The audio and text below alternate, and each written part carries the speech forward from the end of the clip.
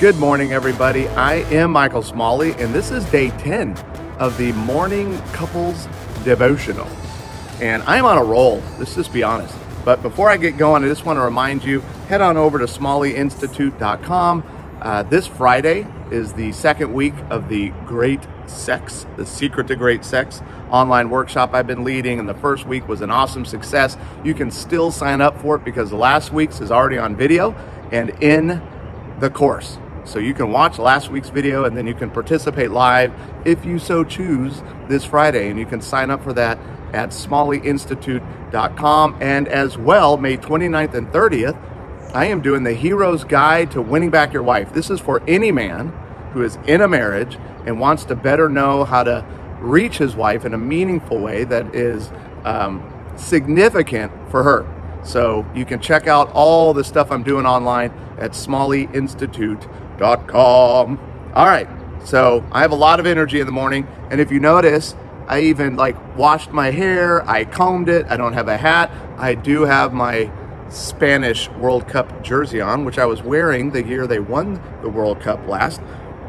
But this morning is about being gentle. So we're in part 2 of this study on how Christ's words can transform your marriage. And we're in part 2, which is, so what do Christ's words mean in terms of how you love each other? And this today is on be gentle.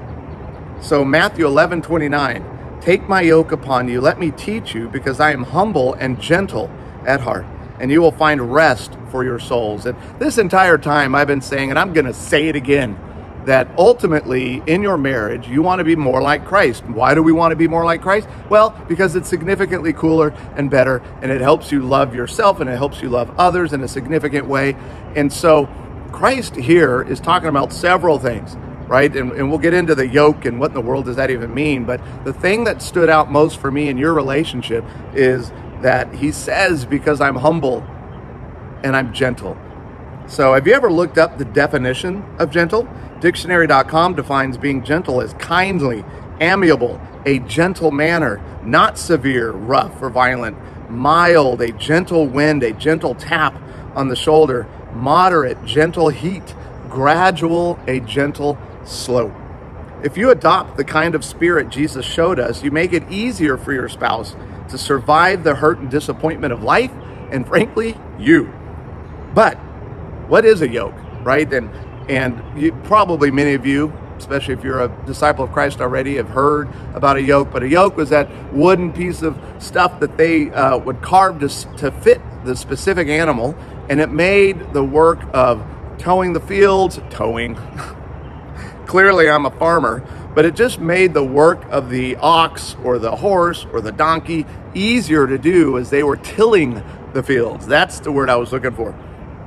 Essentially, and this is Brandon Diebert, essentially a yoke was a harness used by oxen and other animals to ease the work of hauling a load. It was also meant as a designation of servitude and carrying the burden of a task or mission. And so here's what stands out, is that Christ says, take my yoke upon you, because I am humble and gentle. If we're supposed to be like Christ, the work of being humble and gentle, especially gentle with our spouse when they're being difficult, is difficult work. Therefore, Christ is going, look, this is my expectation of you, so you got to need me if you're going to do the hard work, the hard labor of being kind and gentle to your spouse. A yoke in ancient times, and I've already explained that, it is also about submission, a yoke, which is usually a word, in our culture, modern society, we want to avoid that nasty word of submission. But Jesus is asking us to submit to him.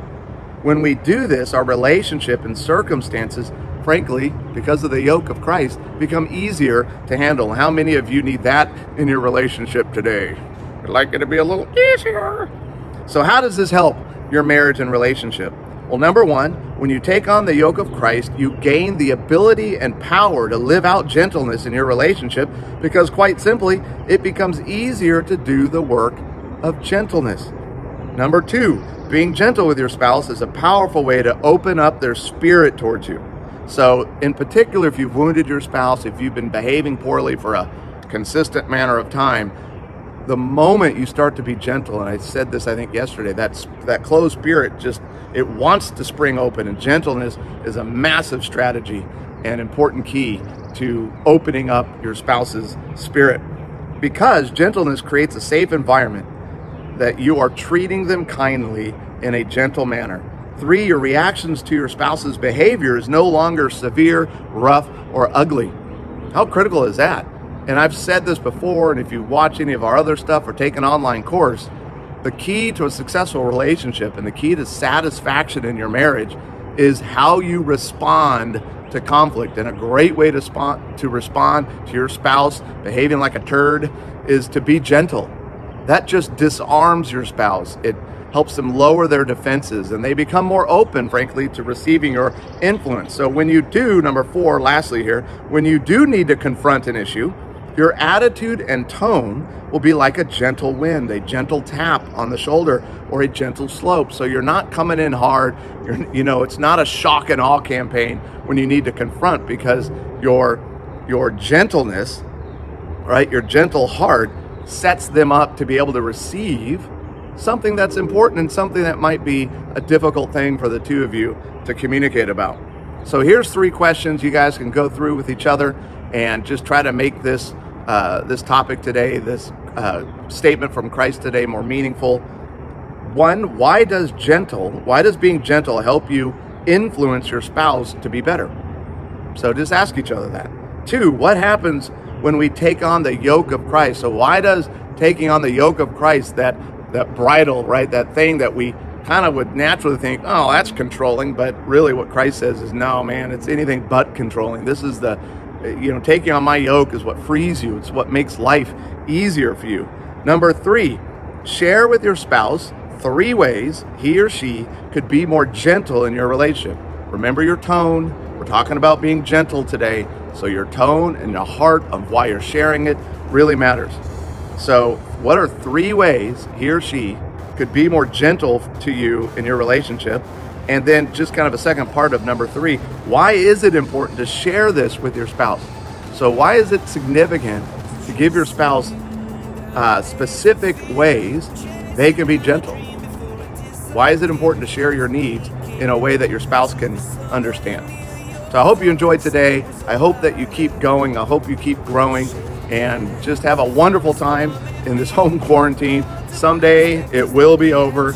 As long as it may feel right now, it's going to end, and we're going to get back and be better and stronger than ever.